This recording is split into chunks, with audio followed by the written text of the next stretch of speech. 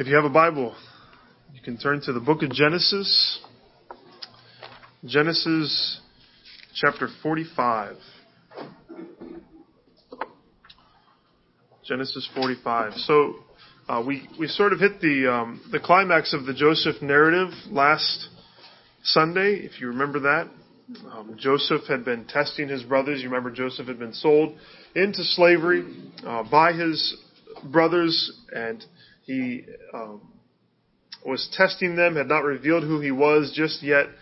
And here in chapter 45 at the beginning, he is overcome with emotion, and he reveals who he is to his brothers. And this is sort of the climax of the story. This is what we've been waiting for. And he reveals himself, and he is full of grace, and he trusts in God's sovereignty. He says over and over again that it was God who sent him, not them. And it's a beautiful moment. And we may be tempted to just sort of say, all right, let's close it up. That's the end of the Joseph narrative. And yet, that's just chapter 45, and there's 50 chapters, and we're going to continue in the story of Joseph for some time now. There's more to be said.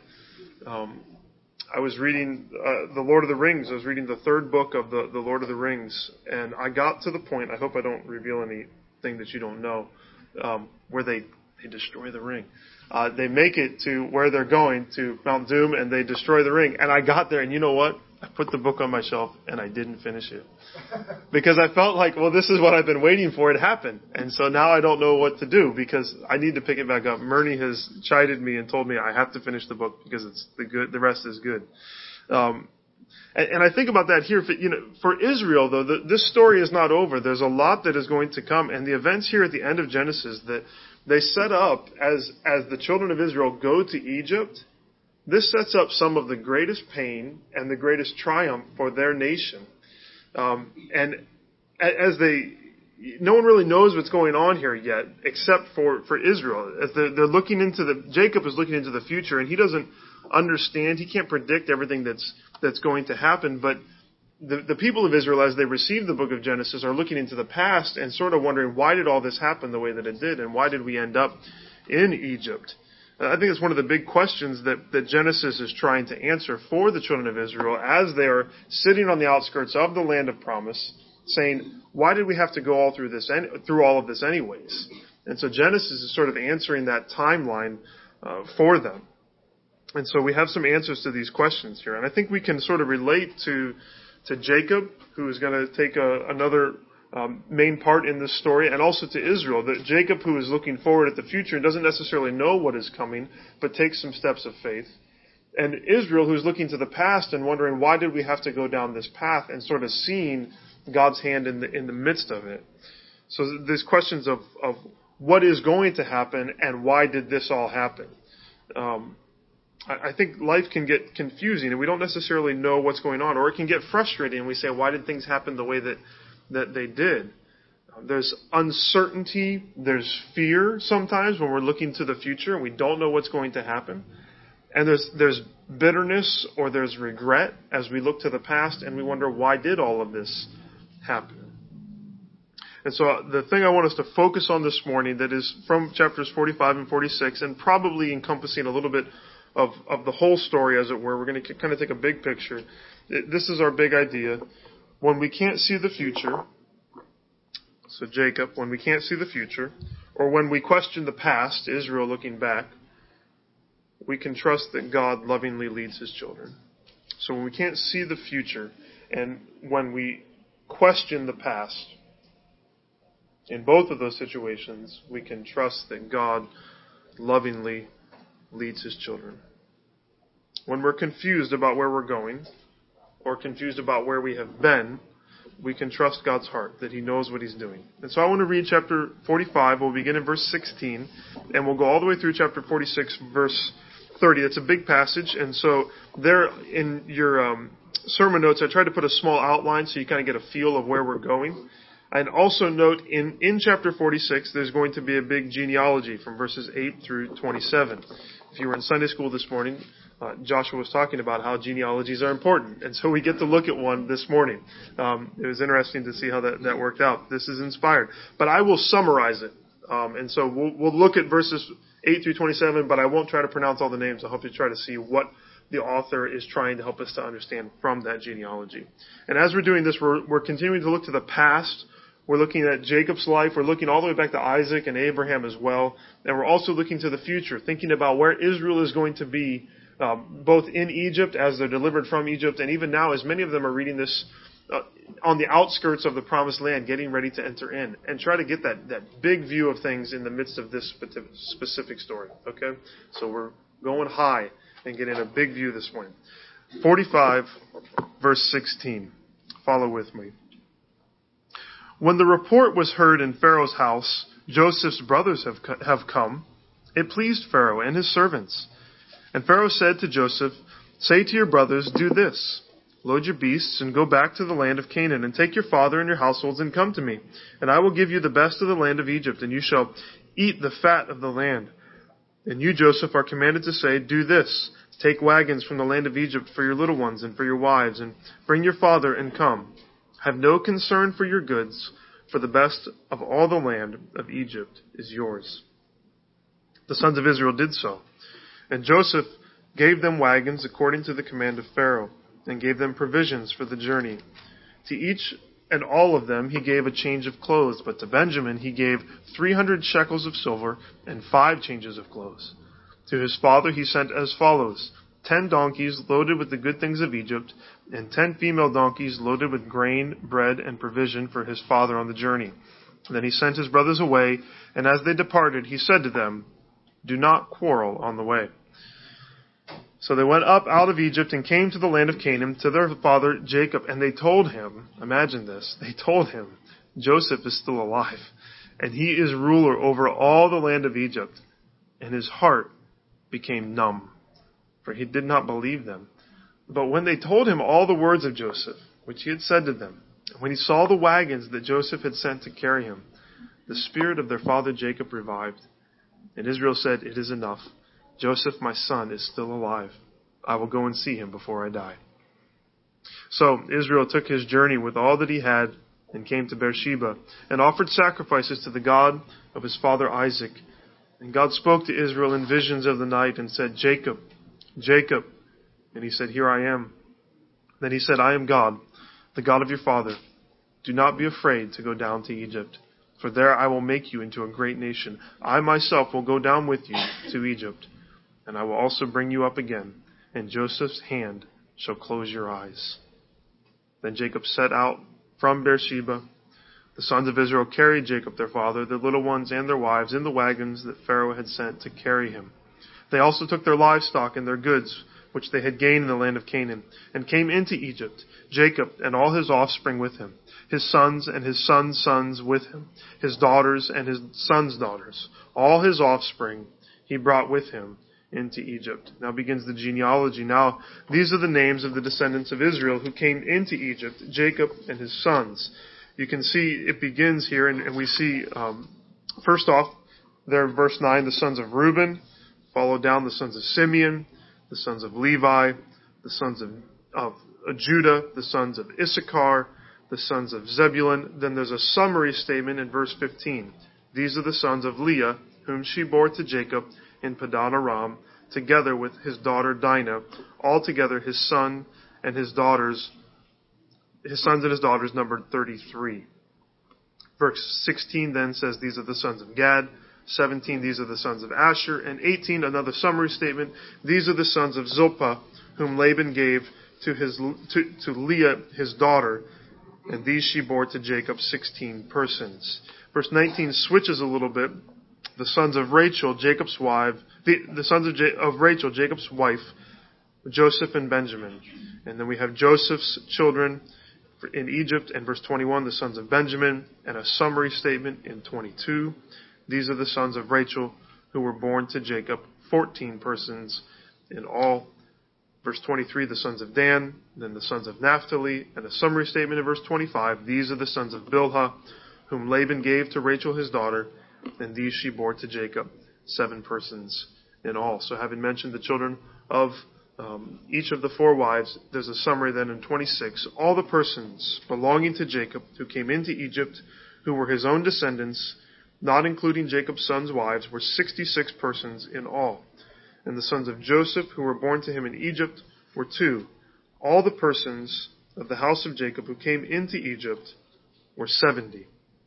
Verse 28, he had sent Judah ahead of him to Joseph to show the way before him in Goshen. And they came into the land of Goshen. Then Joseph prepared his chariot and went up to meet Israel his father in Goshen. He presented himself to him and fell on his neck and wept on his neck a good while.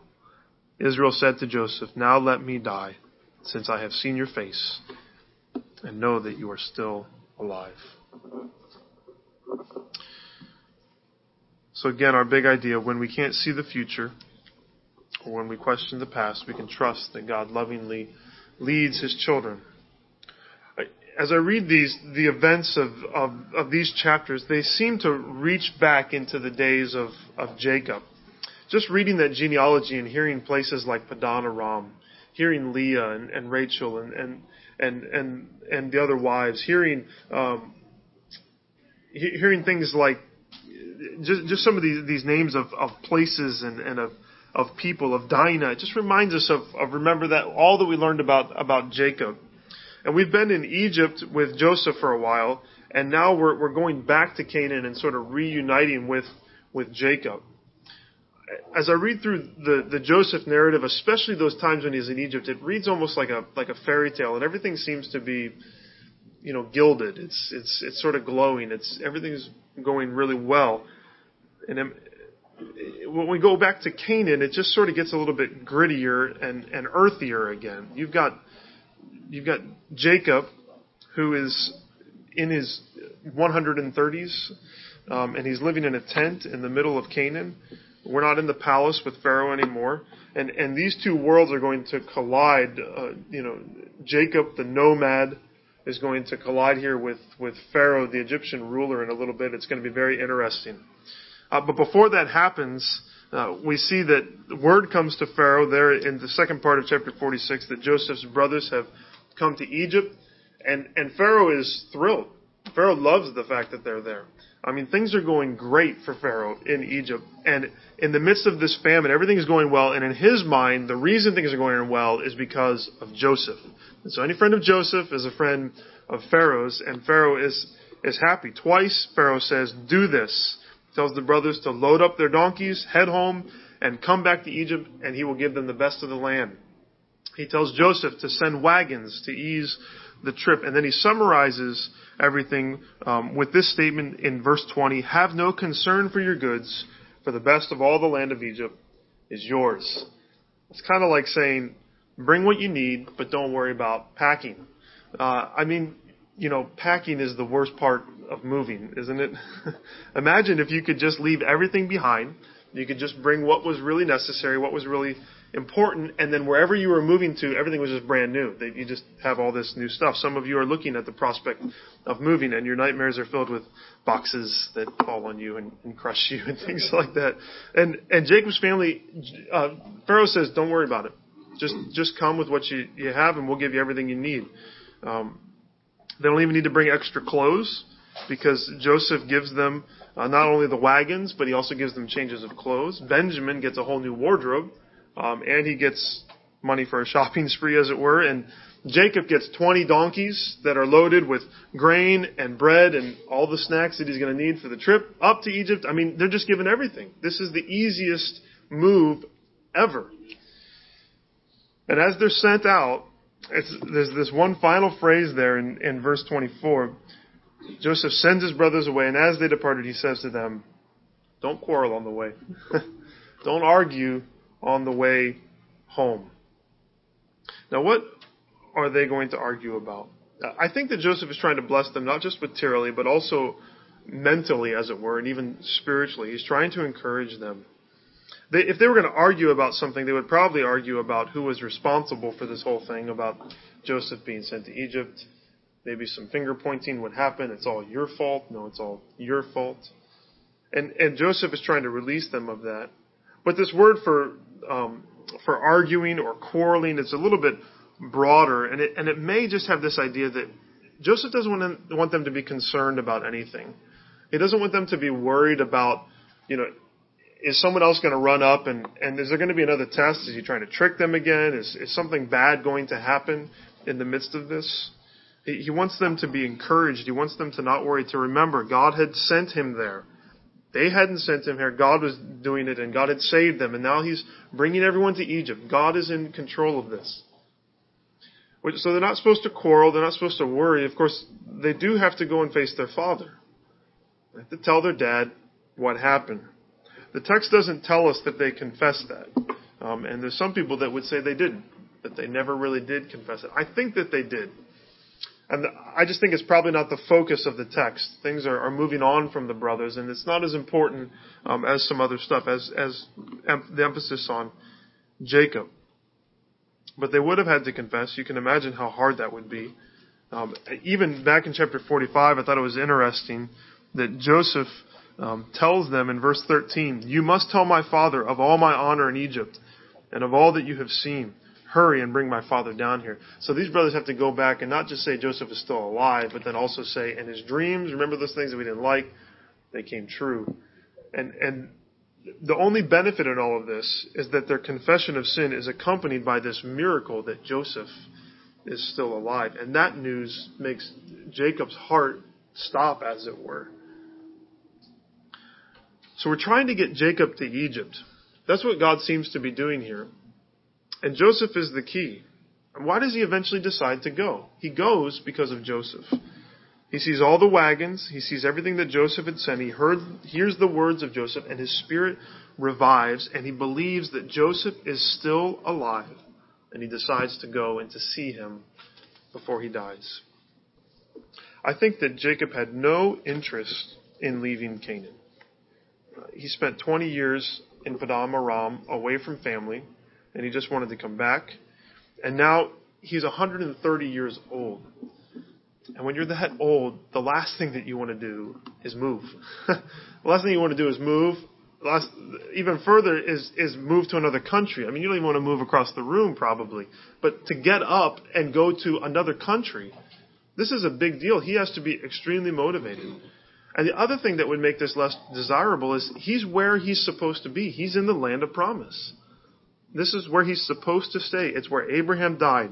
It's where his father Isaac lived his entire life and where he died. It's the land of his birth. It's the land that his family is supposed to possess. It's the land of promise. It's where he wants to die. He has his burial plot all picked out. Abraham bought it years ago from Ephron the Hittite. Abraham and Sarah are there. Isaac and Rebekah are there. And he wants to be buried there beside Leah. That's where he's going. And Egypt, I mean, of all places to go, we're going to go to Egypt? I mean, Egypt is never been a really positive place for his family. That's where Abraham ran into trouble, mostly because of his own foolishness, but still it's not the greatest place in the world. And there's this connotation in Scripture that whenever you're going down to Egypt, it's not necessarily the greatest thing. But for all of these reasons to not go, the thought of seeing Joseph, the thought of reuniting with him gets Jacob up on his feet. And as he moves in faith, we find that he lands in Beersheba. You remember Beersheba. Beersheba is the last place that Jacob was before he saw the vision of the heavenly staircase. So he left Beersheba, and somewhere between Beersheba and Paddan Aram is where he saw that vision. And here, there's another vision of God speaking to Jacob. It's been a long time since we've had one of these, it feels like. But for Jacob, God encourages him as he takes this huge step to move to Egypt. God brings him a message. And it's a simple message. He calls him by name. And it says in verse 3 that God says to Jacob, "I am God, the God of your father. Do not be afraid to go down to Egypt." And that's the crux of what God is saying. I am God. Don't be afraid. He harkens back to the covenant that was made with Abraham and Isaac. And now it has been made to him. And he says he's the God of his father. He tells him not to fear leaving the land and going down to the land of Egypt. And then he gives sort of 4 reasons why he should not be afraid. He says, don't be afraid to go down to Egypt, and there's going to be 4 reasons, for there I will make you into a great nation. I think what God is saying is, don't be afraid because I will keep my promise. I will keep my promise. Jacob's leaving the land does not mean that the promise of the land and the many descendants and it being blessed and the promise delivered, that's all going to become null and void if he leaves the land. The trip to Egypt doesn't thwart God's plan. In fact, if we go back to the promise that that God made to Abraham in Genesis 15, this move is part of the plan. Genesis 15:13, God says this to Abraham, "Know for certain that your offspring will be sojourners in a land that is not theirs, and will be servants there, and they will be afflicted for 400 years." This is part of the plan. God says, you need to go to Egypt, Jacob, and you need to take everyone with you because that's part of my plan. You're going to be there, and you're going to be there for 400 years. The promises and the plans of God do not fail, and so we don't need to be afraid. As we face difficult decisions like Jacob did, we trust that God's going to keep His word, even if it means He's taking us to a place of pain or difficulty. That's part of His plan. We can trust His promises. God says, don't be afraid, Jacob. I will keep my promises to you. I will do everything that I said to you. None of them will fail. The second thing He says is, I will be with you. So I will keep my promises. Second, don't be afraid. I will be with you. It says, I will make you a great nation. And then in verse 4, I myself will go down with you to Egypt. What a great, the way that's said. God says, you're going to pack up some of your stuff, and I'm going with you. I will go with you into the land of Egypt. I'm not tied just here. In Acts 7, Stephen is there, and the early church, the Jewish people are accusing him of speaking against the holy places and the law and the temple. And they're taking issue with the fact that Stephen is not, and the early Christians are not revering the temple as the place of God's presence. And so he responds, and much of his sermon in Acts 7 focuses on the truth that God is with His people, and God has blessed His people all throughout history outside of the land of promise. And he takes Joseph and Jacob as a key example. It says this in Acts 7. And the patriarchs, jealous of Joseph, this is a great summary of the Joseph narrative, sold him into Egypt, but God was with him and rescued him out of all his afflictions and gave him favor and wisdom before Pharaoh, king of Egypt, who made him ruler over Egypt and over all his household. Now there came a famine throughout all Egypt and Canaan and great affliction, and our fathers could find no food. But when Jacob heard that there was grain in Egypt, he sent out our fathers on their first visit. And on the second visit, Joseph made himself known to his brothers. And Joseph's family became known to Pharaoh.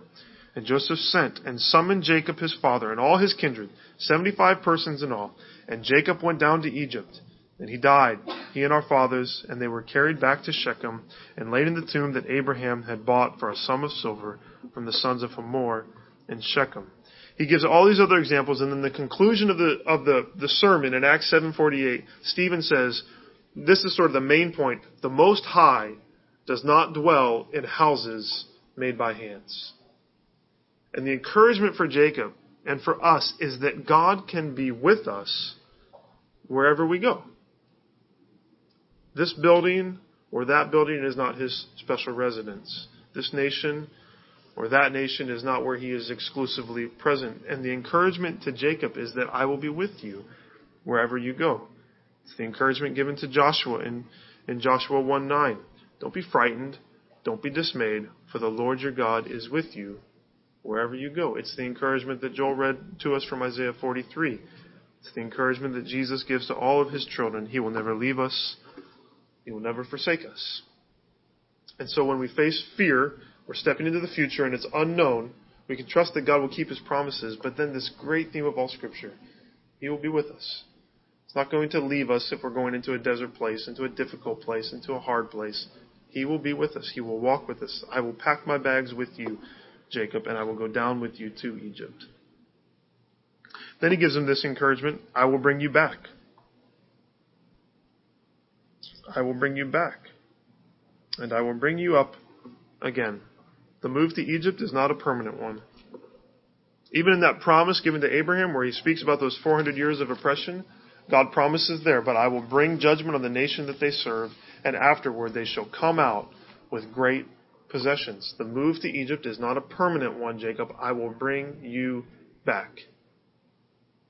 Interesting though, does Jacob come back?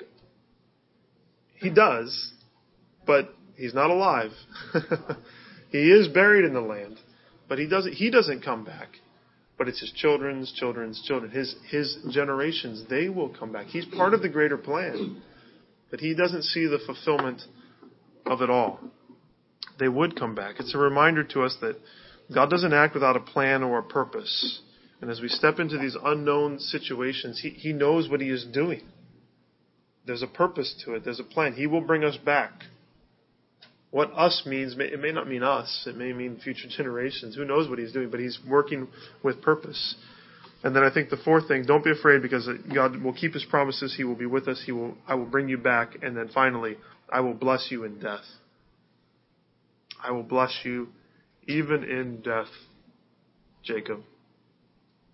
He says there, Joseph's hand shall close your eyes. The son that he thought was dead will be there when Jacob dies. He will close his eyes. He will be there with him. Jacob later makes funeral arrangements, and he's clear he wants to be taken back to the land of Canaan, and his promise is honored, or his desire is honored. But the key here is that Joseph is going to be there. God encourages him. He says, this is not a farce. Joseph is really there, and he will be there with you when you die. Joseph is alive. He will close your eyes. And this encouragement that even in your death, Jacob, you will be blessed. It just extends to those who are followers of God through Christ. We can trust God's promises that He is working for our good even in our death. Even when our eyes close for the last time, it's with blessing. We don't need to be afraid. Even if we are going to take our breath in an unknown land, in a difficult place, in a place that doesn't feel like our home, He will be with us. It's a gift. Not even death can separate us from the love of God. And so Jacob then obeys. We see that in verses 5 through 7. He sets out from Beersheba. He takes everything with him. They don't really listen to Pharaoh's instructions. They take all their stuff. It's your stuff. You kind of like it, right?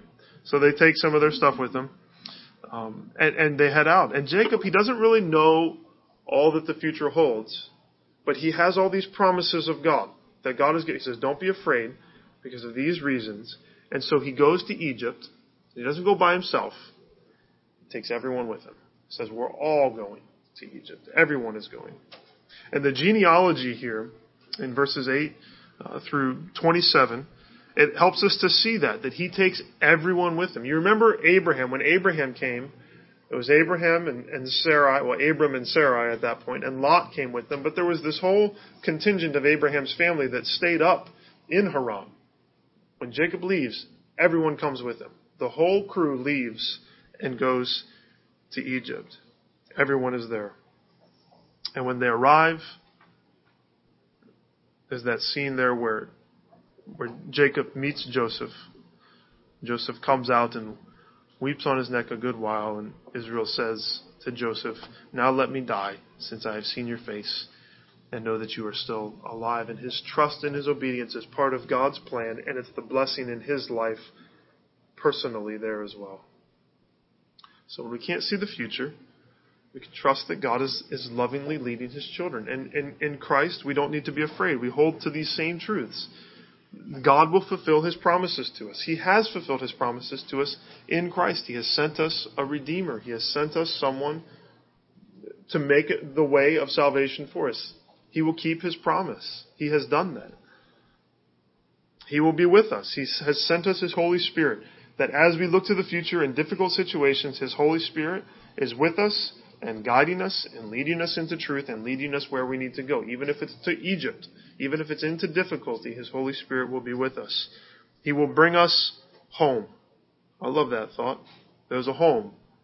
For us, it's not the land of Canaan. It is the promised land. It is heaven. It is the kingdom of God. And he will bring us back. At some point, we will be with him for always. And even in death, we can trust him because of the resurrection. So Jesus speaks these promises to those who believe. We can look to the future and trust that he tells us not to be afraid.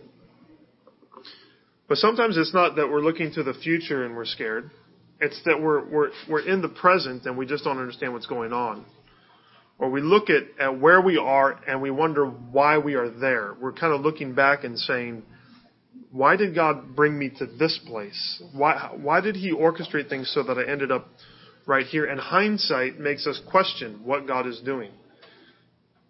I was thinking about an Andy Gullahorn song this week. Here's some of the lyrics. He says, "I know I'll get an answer that I won't understand if I ask that your intentions be made clear." Speaking to God here. "I know your plans are greater, and in that greater plan lies the reasons why you brought me here." There's some greater plan going on. And in the bridge, he says these words, "Oh, I hope you know what you're doing. You brought me here." And sometimes we can feel that way, I think.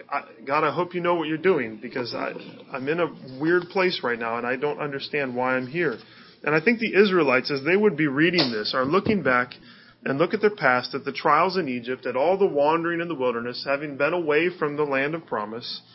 And I can't help but think that at times they said, this is all Jacob's fault. If Jacob would have never left and never come to Egypt, he would have just stayed in the land of Canaan. We would have never been here in the first place.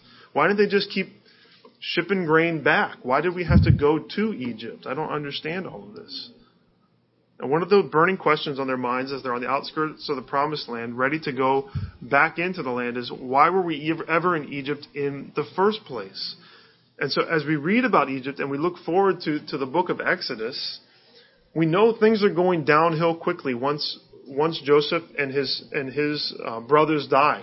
There's a new Pharaoh that shows up that doesn't know Joseph, and they're put into slavery. And they wonder, why is this happening? They have this distant memory of some land where their forefathers lived. It's kind of northeast, and everyone that had lived there is now dead, and they don't know anything about it. And there's this sort of promise that they're going to be out of it. And they all just think, it's all Jacob's fault. Why are we here?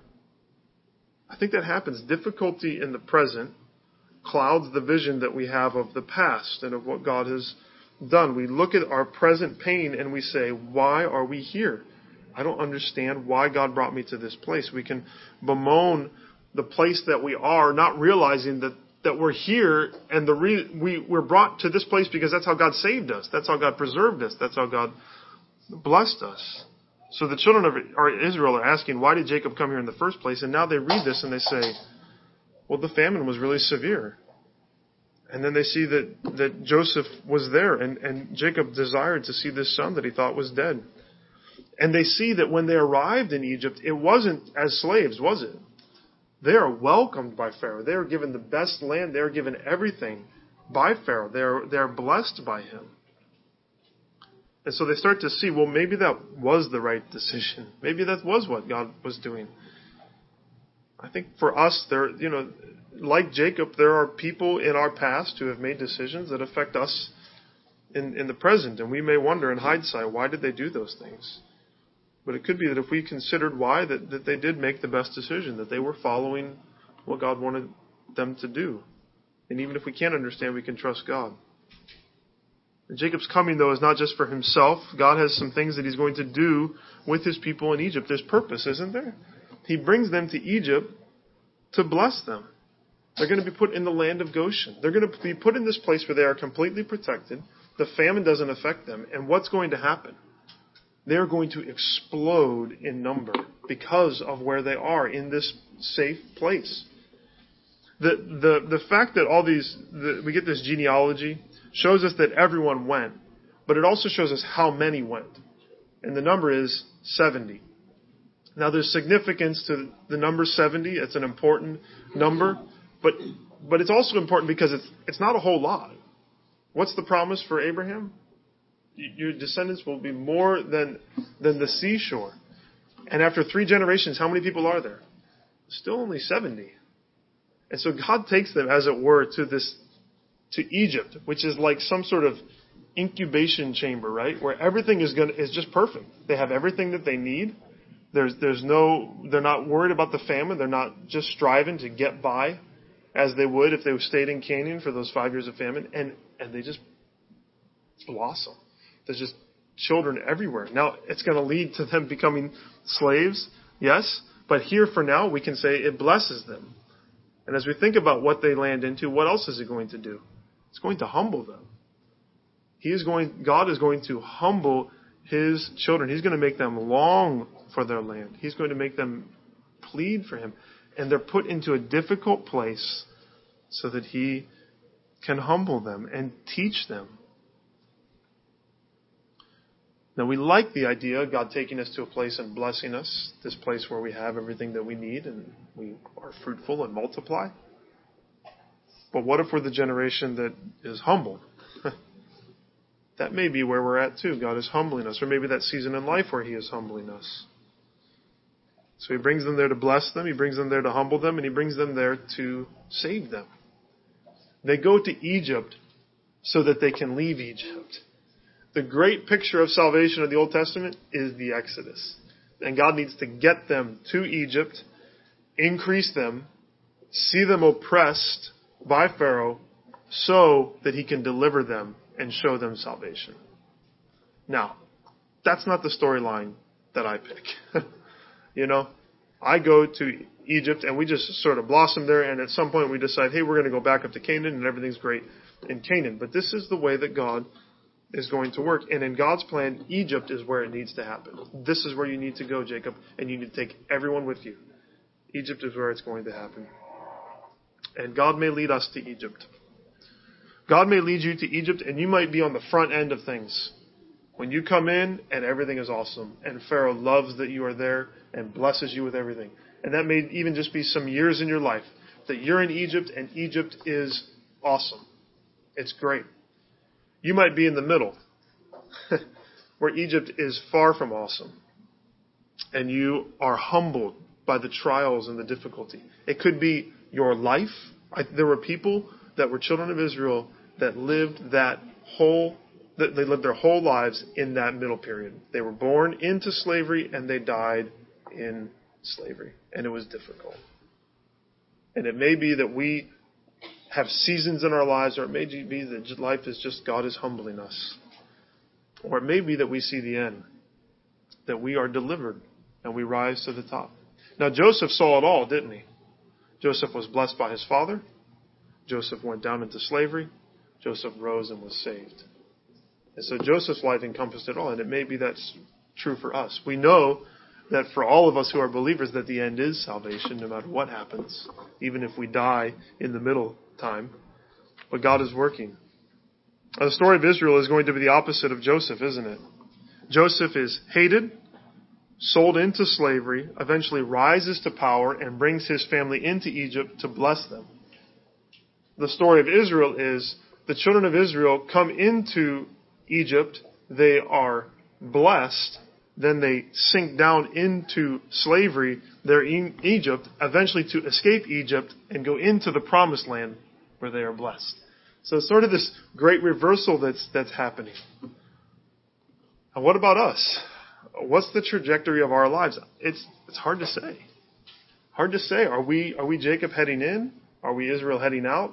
Are we the children of Israel in the midst? I don't know. But what we know is this: when we can't see the future, and when we look back and we question the past, we can trust that God is lovingly leading His children, that He knows what He's doing. He's walking with us in all of these things.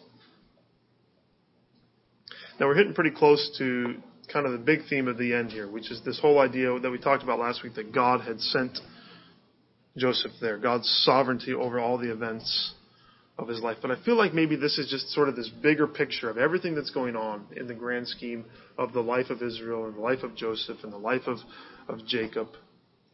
A vision for looking to the past and seeing how God has led us, for looking in the present and seeing how God is shaping us, and for looking to the future to see where God is taking us possibly. And in the midst of all of that, we can have faith. Part of me, as we look at these final chapters, I'm scared of being a broken record. And yet, what's the key to the Christian life? It's faith. We walk by faith and not by sight. And I feel like what God wants us to see throughout all of this is, listen, you can trust me. You can trust me in whatever circumstance you are in. No matter what is happening, I am worthy of your trust. If you look to the future and you don't know what's going on, trust me. If you're stuck in this period and you just say, I don't understand why I am here, we can trust Him. And if we are delivered. We can trust that God is the one doing it. And if we look to the past and we see His hand clearly, or we don't see it at all, we can trust Him. God is worthy of our trust. He is working things out. And this grand narrative of all that God is doing, from Abraham to Isaac to Jacob to Joseph to the children of Israel to the place where they come back into the promised land, all the way to Jesus, to the church, to the consummation of all things, God is doing something. And we can trust Him, whatever season we are in. When we can't see the future, when we question the past, we can trust that God lovingly leads His children. Let's take a moment of silence and reflect on God's Word. I will pray and we will sing.